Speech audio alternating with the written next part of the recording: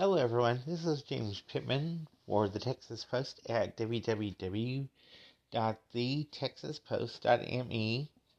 Welcome to the podcast. Okay, so 2 times tried, 2 times acquitted. Yep, if you haven't read the news, today the U.S. Senate voted to acquit Donald Trump. There was a majority that voted to convict, but it was less than the two-thirds majority required to boot him out permanently. So, now with the impeachment over, what does that mean? Well, it means the Democrats basically have no excuse. Now they have to govern. Now they have to do what is right by us and actually work. You know the old saying, sing for the shepherd? You guessed it, the Democrats have to do just that. And so, you know what I think?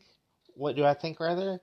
I think this is going to be interesting for the next 2 years to see if the Democrats can pass anything.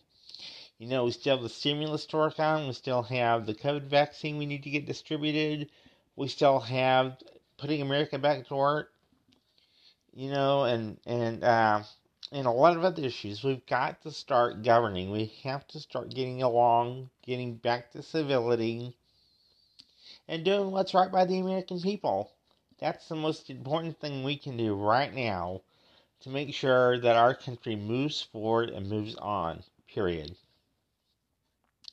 So, everybody, I'd like to thank Myrna Shapewear, Quality Embroidery, and also Vision Values for sponsoring this podcast. I really appreciate y'all.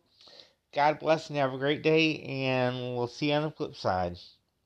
Good evening and good night.